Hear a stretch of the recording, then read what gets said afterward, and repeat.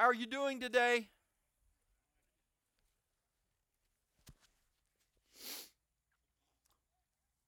Good. Two of you are doing fine. That was not compelling, to be quite honest, but even for the two that answered. But I'll trust that you thought it was a rhetorical question. How are you doing today? Good. That's far more convincing. I'm thankful for that.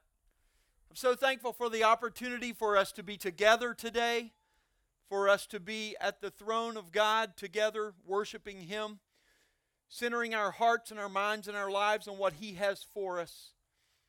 And I pray today that as He meets with us, that He will speak to our hearts and our lives, and He will build us up in our faith to walk into Him. I want to invite you to take your Bibles this morning and turn to the book of 1 Timothy. Actually, it's a letter. It's a letter of 1 Timothy. We'll be in chapter 1. We'll be in verse 3 in just a moment. It'll take me a couple of minutes to get there. But I want to introduce a new series to you today entitled Citizen Christian.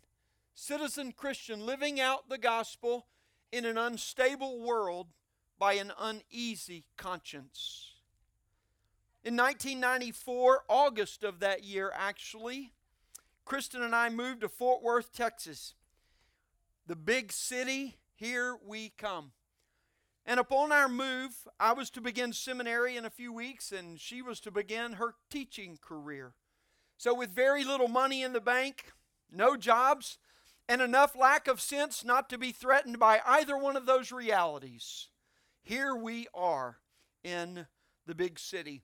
Quickly, after looking in the classifieds of the newspaper, that was this little thing that was on paper and print, and this section of, anyway, never mind, it doesn't matter. They're not coming back. I found an opportunity for a landscaping job. I should have known there was a reason no one else had taken it yet.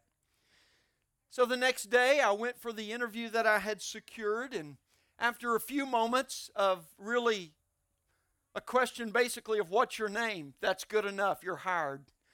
That should have been another indicator this is not a job that I wanted. He told me, he said, now there is one requirement on our job that I need you to understand. And I said, okay, what's that? He said, there's two things we never talk about on the job with clients or coworkers. And I bet if we had three guesses, it would take us half of one to guess what those two things are, right? Religion and politics. Now, some of you are already ahead of me this morning, and I just want to confirm, yes, I'm going there. And some of you are trying to figure out how you can get out the back. I hope that you're convinced by the end of the day you won't need to leave the back. But I do want to talk about these two. You see, the next day I showed up for work, and he sent me out with his sister, who worked for him and led one of his work crews, of which it was she and I, basically. He hands me a shovel and a pickaxe. Red flag number 4, I don't want this job. But again, I didn't have the good common sense to know that. And so I climbed into the very small cab of a very small Toyota pickup with an older, strange woman. Now, by older, I mean she was in her late 30s. I was in my mid-20s. And by strange, I don't mean that it's strange because I didn't know her. I mean she was strange. And her first statement out of her mouth was, so you're a seminary student? Yes. And all I'm thinking is, do not discuss religion or politics. Religion or politics. And she says to me, well, I just got to tell you, nobody around here likes seminary students. They don't pay their bills. Good. Well, I'm glad that we've established that. And I don't go to church much because I don't really believe in God. Oh no, what do I do now? If she brings up politics, I'm done for. We've already covered half of what we're not supposed to talk about. As long as I can remember, these two topics have been off limits for public discourse. Is it not true? And everybody just kind of understands that for some reason. Yet I found these to be two issues that most people feel very deeply about. And so I have to ask the question that I ask of myself, that I think many of us ask. Why is it we cannot talk about that which we feel most deeply about? You ever wonder that? Why is it that we can't talk, we can't discuss that which we feel most deeply about? As the founding and lead pastor of Life Point Church, the last 16 years have shown an increasing difficulty to navigate election years. Now that's just a personal testimony, but I also think it's an acknowledgement and an observation of reality. And I would say, irregardless of how volatile the conversation or discussion has gotten publicly, 3 factors have made this most evident. Factor number 1 is what I would call a diminishing spiritual and moral compass of the culture in accordance to God's Word, and the acceleration of its downward spiral with an increasing animosity towards the church. Now understand, I'm not complaining and whining here, okay? I don't want you to hear me saying that. I'm just saying, in my own personal observation, that's what I've seen. A second factor is the inability for civility in individual dialogue, in public discourse, and political debate. You don't find those 3 things anymore. Civility is lost far too often. A third factor is the diminishing options for Christians as representatives in government and political process. I can just be honest with you. Christians shouldn't look very quickly and be able to say, oh yeah, there's a whole slate of people that fully represent my positions. It's like needle in a haystack.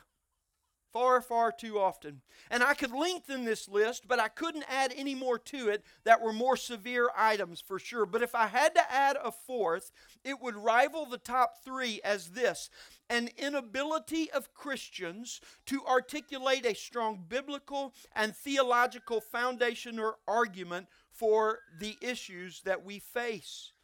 Now, I'm not blaming Christians for this. I want you to hear me saying that. Quite frankly, I think the fault lies with the church and with church leadership. For 2 generations now, all we've heard is that doctrine divides, and so we've just stopped teaching it.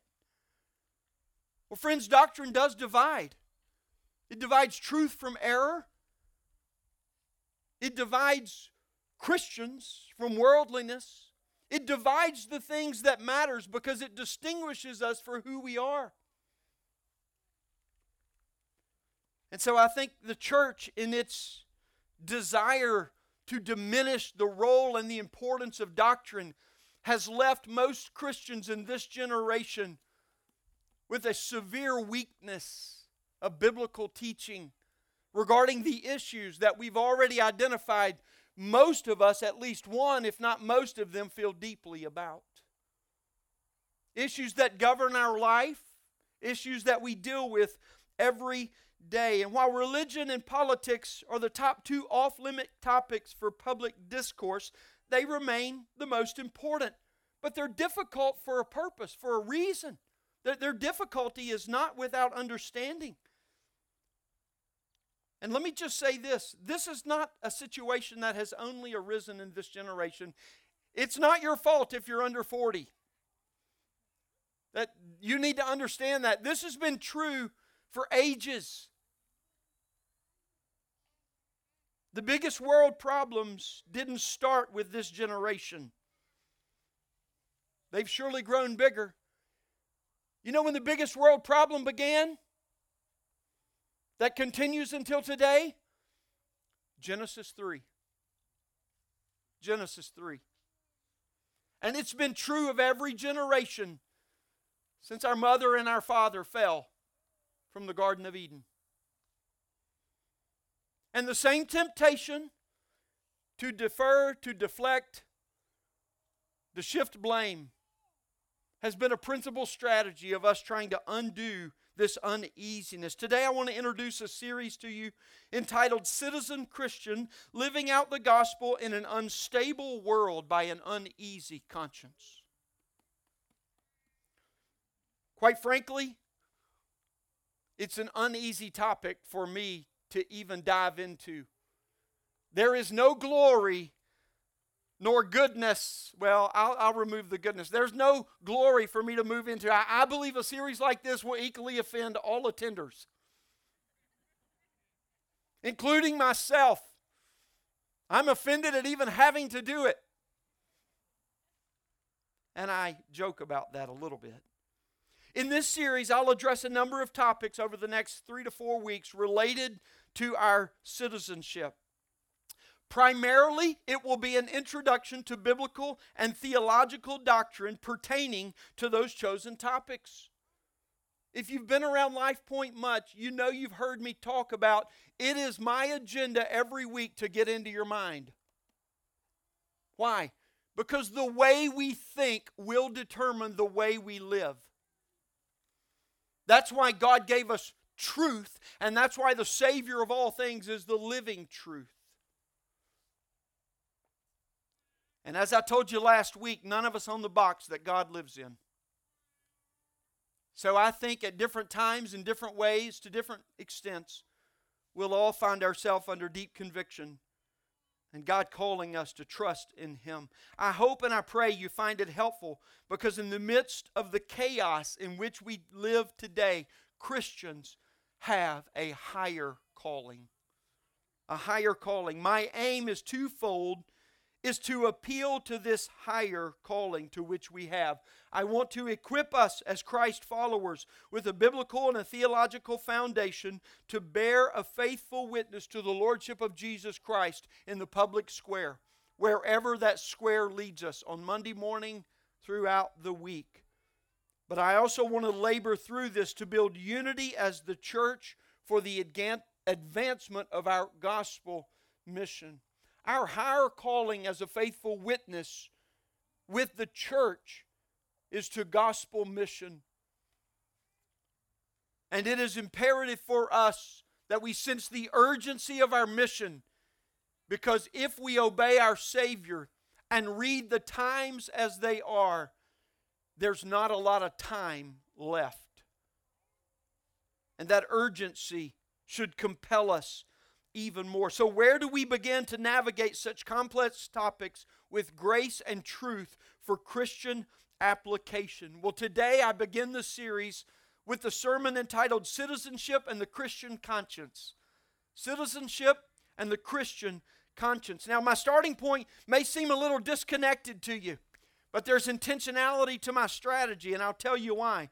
I begin by addressing the Christian conscience because I believe it is what must guide us through seasons within which we now find ourselves. It's imperative, and too often we've negated the discussion about our conscience and how God intends to use it in our lives. And so I want to return us to that. The series subtitle of this series is borrowed from a book with a similar title written by a theologian whose name is Carl F. H. Henry. The book was written in 1947, and it's probably one of the most acutely appropriate writings for us in our situation today. In his book, Carl Henry detailed the complaint against evangelical failures in the public square. But he also issues a call to renewal, a call to the understanding of the things of God set forth in His Word, and for us to give deep thought and serious thought to our lives that we might be able to apply them for a faithful witness. Here's how Dr. Henry, explains the writing of this book. He says this: "The uneasy conscience of which I write is not one that's troubled about the great biblical verities, which I consider the only outlook capable of resolving our problems." In other words, he's not saying I'm wrestling with the teachings of God's Word. He's actually saying I think these are the only things that can solve the issues that we're facing today. But rather, he goes on, one that is distressed by the frequent failure to apply them effectively to crucial problems confronting the modern mind. It is an application of, not a revolt against, the fundamentals of the faith for which I plead, he writes. You see, I fear today that one of our greatest problems is that the Christian conscience is not as shaped by a biblical and theological teaching, nor the principles, nor the ethics, nor the morals, nearly as much as we are inclined to be influenced by trending topics, hashtags, what we once called political correctness, and public opinion. We'd rather beckon God to forgive us for our disobedience than risk being publicly shamed, being virtue signaled, or being culture's latest cancel victim. Christians should have an uneasiness about the age in which we live, because this is not our home. It's not ever going to be our home. But this is where God has placed us for this time, for this age, and for this season. And we are here for one reason alone in all that we do, and that is the proclamation of the kingship of Lord Jesus over all things, creation and people, and yes, the public as a whole. We live as faithful witnesses in the age in which God has placed us. And there is no question about His purpose for our life in the time in which He has left us here. And our uneasiness must not prevent us from engaging with the hope and the truth of Jesus Christ. Satan is at work in this world. And your uneasiness is a first indicator of his work. Today I'm going to spend the remainder of my time simply on this, that Christians must recognize the value of and cultivate a healthy, Christ-centered conscience according to God's truth. Christians must recognize the value of and cultivate a healthy, Christ-centered conscience according to God's truth. Now, while my strategy may seem a little awkward that we begin with conscience before we move into religion and politics, let me tell you why. Because beginning in 2 weeks, we'll begin a study in community groups on developing and cultivating a Christian conscience. I can't give you a clear, definitive answer to every problem and situation that you will face in your life. Scripture is sufficient, though, to speak to us in such a way so that God can lead us. And conscience is one of the critical elements of the way God created us to lead us. That's why I begin here. Go to your scripture in 1 Timothy now, chapter 1, verses 3 through 7, and follow along as I read aloud.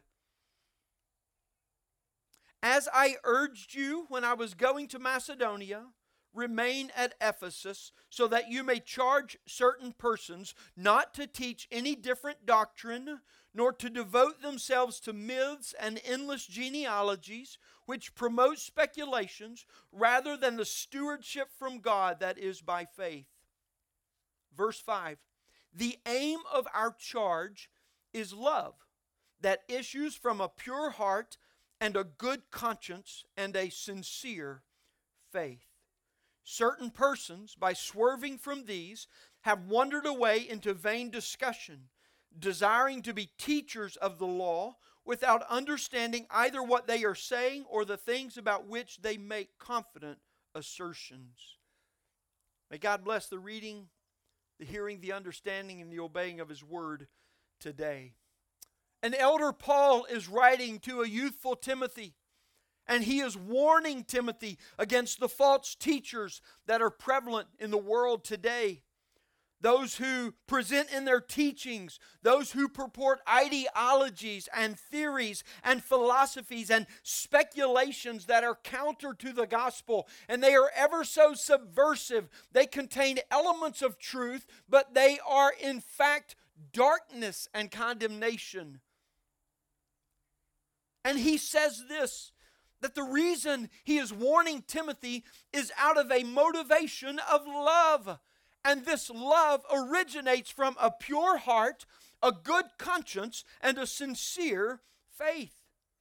he goes on to say that those who swerve away from these three originating motivations, a pure heart, a good conscience, and a sincere faith that define their love as their motivating factor, those that swerve away from these wander into vain discussions and ignorance. In other words, what he's saying is that what they call love, but originates with other motives outside of these three, actually are acts of ignorance that deceive and destroy.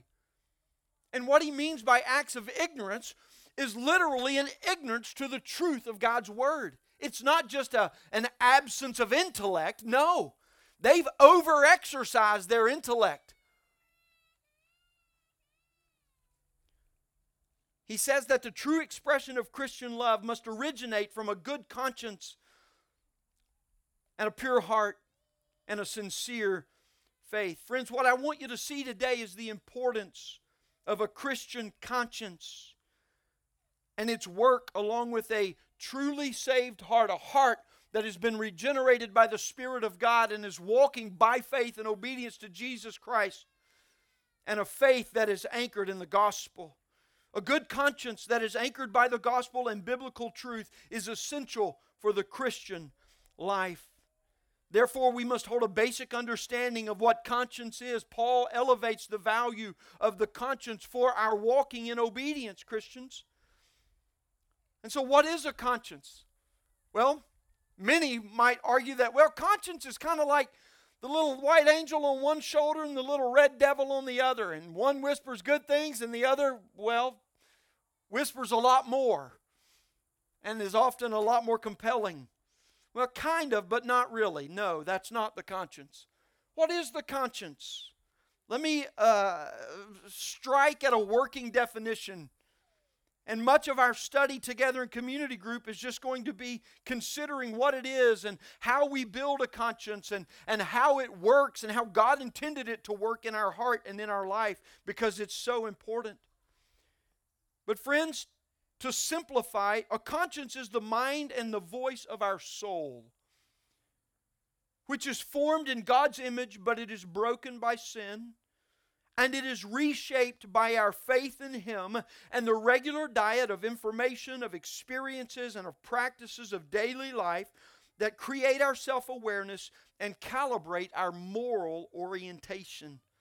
Conscience is that which is definitively part of us, but is completely independent of us. It constricts us as quickly as it confirms us. You have a mole within you, telling on you. Who does it tell? You. And you know it's right. As for faith element of conscience that shapes it, let me argue this, that both religion and self-righteousness do nothing more than weaken the conscience. Religion weakens the conscience because, there's no need for it. I've got all the rules I need, and I'll add more if something comes up. Self-righteousness weakens the conscience because it sears it. It says there's no need for conscience. What's out of bounds? There are no guidelines. We're all free. You see, only the gospel forms a good, healthy conscience. And the conscience is one that is constantly changing and developing. Therefore, we must prioritize it for the health and well-being of our life. Conscience is so important that the Bible teaches we should maintain a good conscience at all times, neither denying it nor ignoring it. Now, that doesn't mean our conscience is always right, but it does mean this: to ignore it is always wrong.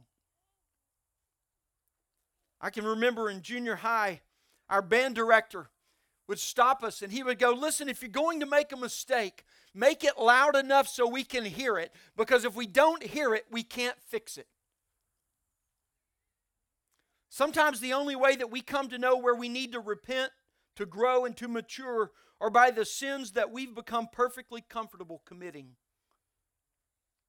And that's why conscience is so important for us. Your conscience cannot make a wrong thing right, but it can make a right thing wrong for you. Your conscience will not always be right, but it will always be wrong for you to betray it and to deny it. And that's why Christian community becomes one of the most important environments to cultivate conscience. For as you fellowship with other Christians who are seeking to walk faithfully to Jesus, it both strengthens the good and exposes the aspects where it does not align with God's Word, so that you can grow and change. And so in the next 2 weeks as we begin, I implore you to gather with us in group and begin a study where I believe God wants to do a powerful work in the midst of a very chaotic season in the lives of His people. Today, I want to offer 5 features that demonstrate the value of conscience. These will be quick, they will be direct. 5 features that demonstrate the value of conscience. Feature number 1 is the conscience is essential because it speaks with a voice that is independent of me. Conscience is essential because it speaks with a voice that is independent of me. Paul amplifies this for us in the 7th chapter of Romans. Listen to him as he speaks of what's taking place within him. Romans chapter 7 verse 15 says, "For I do not understand my own actions. For I do not do what I want, but I do the very thing I hate. Now if I do what I do not want, I agree with the law that it is good. So now it is no longer I who do it, but sin that dwells within me. For I know that nothing good dwells in me, that is, in my flesh. For I have the desire to do what is right, but not the ability to carry it out. For I do not do the good I want, but the evil I do not want is what I keep on doing. Now if I do what I do not want, it is no longer I who do it, but sin that dwells in me." Wow. Dude seriously needs some safe space. He's struggling, right? And yet you read that and go, oh, somebody else deals with that too? I mean, he's talking about the war of sin versus the new regenerated heart within and that spiritual battle. But in the midst of describing the war, he amplifies for us the role of conscience, because if there was nothing in him going, Paul, dude, that is wrong, he would never even worry about it being wrong. Or if there was nothing in him saying, Paul, this is what's right, there would be no battle raging within. You see, the internal struggle arises when our actions disagree with our desire and our will, whether he wants to do it or does not want to do it. Either way, he becomes conflicted by his own actions, or subsequently by his own inactivity. You are your greatest conflict, friend. That's what Romans 7 is teaching us here. Why? Because of what sin is doing. And the voice speaking within is helping him to navigate that. This voice is so powerful, it's one we cannot ignore. It's the voice that's caused criminals to confess. It's the one that's caused guilt-ridden people to be driven to despair and subject themselves personally to very ultimate terminal means. It's the voice of the martyrs on the other side that has allowed them to endure torture even to the point of death because of the voice that drove so deeply the conviction of the truth of what they stood for in their heart. This is powerful beyond all comprehension, friends. It's the strong influence of conscience. Conscience may be difficult to understand at times, but it is essential for us because it speaks to us independently about us, about our way of thinking, about our way of feeling, and about our way of acting. This is the first feature of why it is so important. Feature number 2 of why the value of conscience is so important is that conscience is essential because it speaks with a voice that looks forward and backwards. Forward and backwards. Conscience speaks to us both about what we've already done and also about what we are considering to do. Listen, this is one of the reasons why conscience is so critical for us to cultivate and to develop. It is present in our considerations and in our deliberations, both in our rationalizing but also in our affecting. The catalyzing of our affections, the things that we love so deeply within. It is working before we make decisions and before we make determinations to act. It is part of the decision-making process to help us rationalize for understanding and for comprehension. God has created a way to be there in this process. It constantly judges the rightness or the wrongness of our thoughts. When you have a passing thought and you go, you should not be thinking that. That's your conscience. It judges you regarding your motives, regarding the intentions of your heart and your life and your actions. We may not always follow what it says, but friends, we will always pay the price when we ignore it. Always. We cannot overcome it.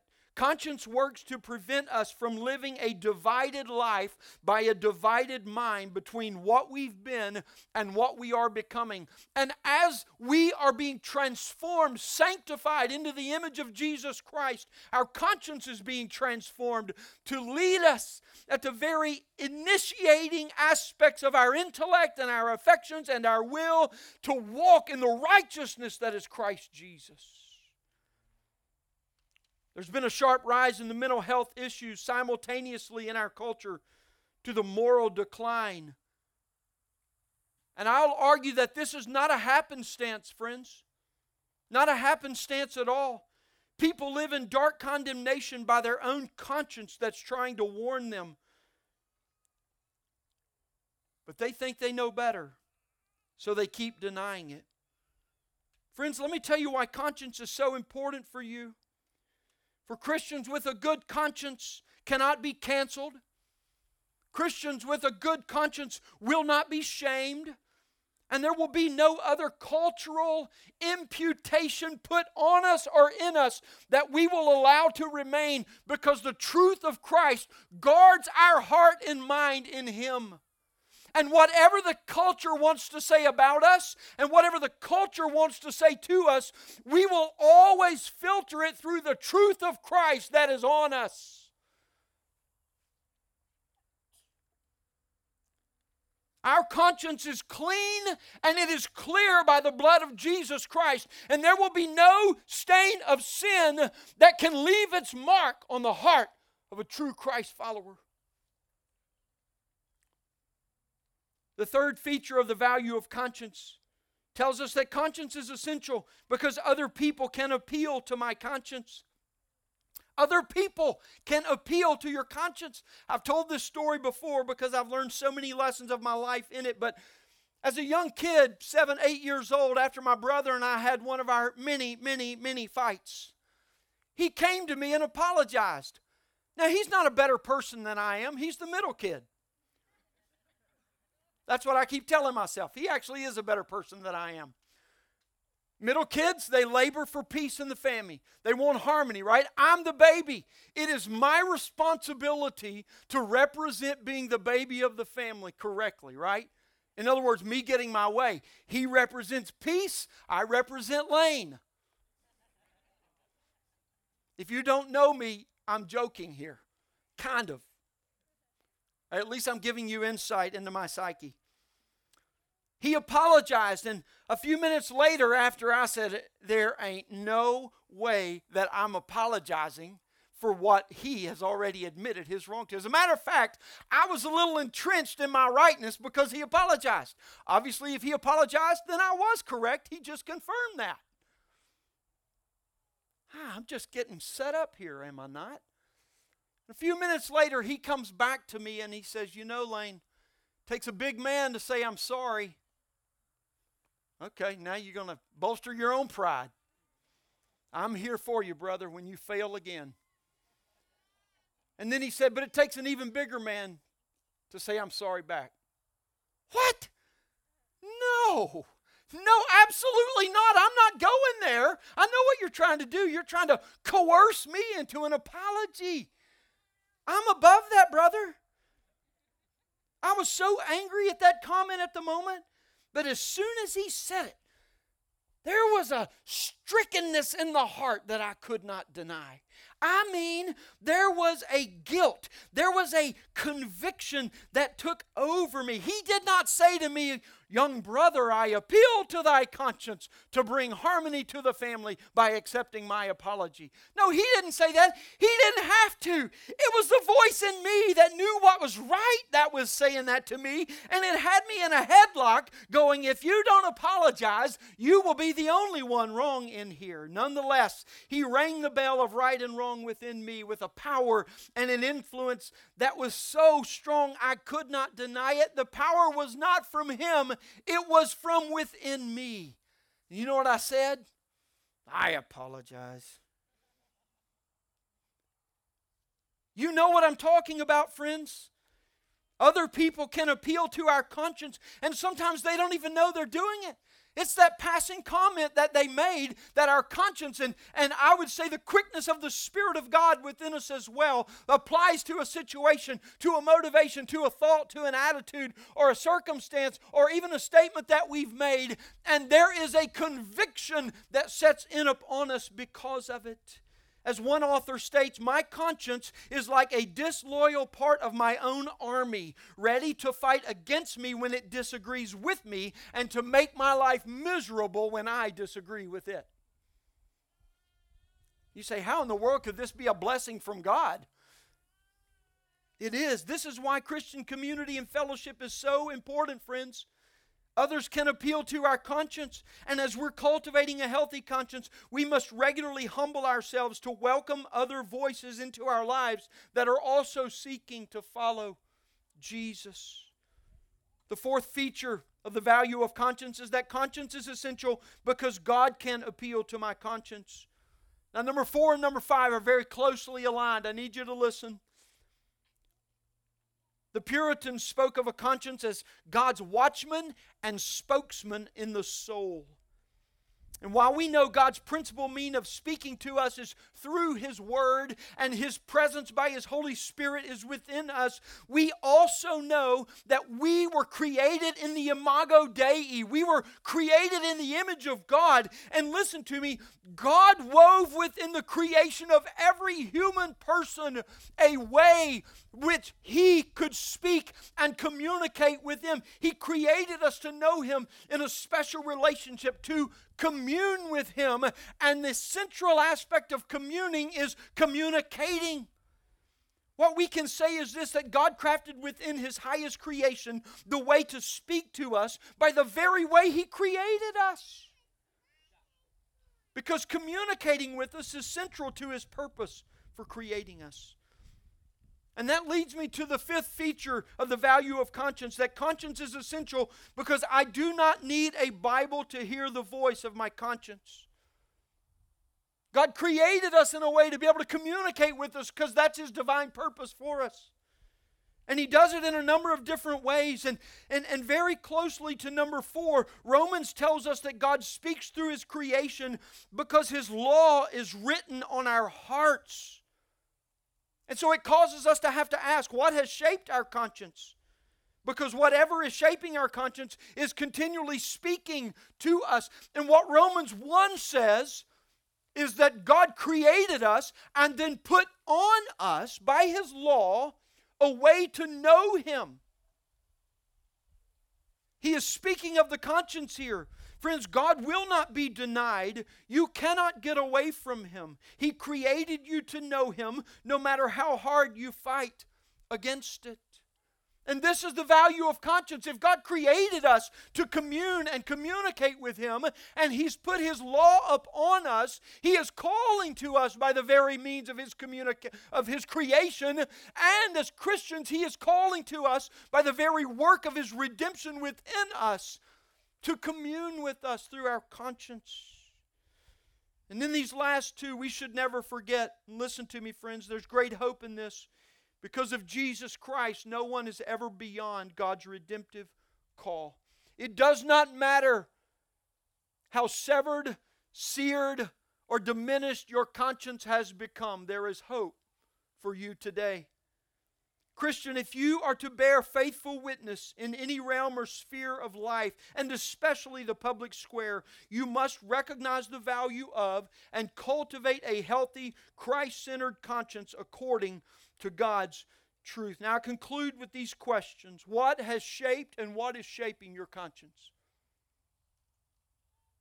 Not an easy, simple, or quick answer, but I want you to begin to think about that. How have you learned to cultivate a healthy conscience that guides you in walking in Jesus' righteousness? Or have you ignored, have you dismissed, denied, even seared your conscience so much that you hardly even give any consideration to it at all? For the conscience of one that is seeking, pursuing, and walking with God becomes a conduit for the blessing and the peace of His righteousness to flow freely. The conscience of the one who's seared or cut it off from God only has one recourse, and that is spiritual surgery by the divine healer. But listen to me, friends. He is a surgeon of immeasurable and incomparable ability. There is nothing that He cannot heal in you. I'm going to ask the worship team to return. Friends, in our conscience, God makes what was once undesirable to us our greatest joy and highest aim. And if today you hear the Father calling to you, it is not happenstance. It is not just something that circumstantially chose to blow in this morning. I tell you, the Spirit of God is at work today, and He is calling to you to respond to the very one whom you were created to commune with. Will you respond to Him in faith? I urge you today, do not dismiss, deny, do not neglect or put it aside and say, I'll deal with it later. Respond now, when the call has come for you to commune with God through the Lord Jesus Christ. Let me pray for us. Father, help us today. Grant to us the grace to trust You. And Father, as You work in our hearts and in our lives, Father, we pray that You will identify those things that are keeping us far from You, that are causing us speculation and doubts about You.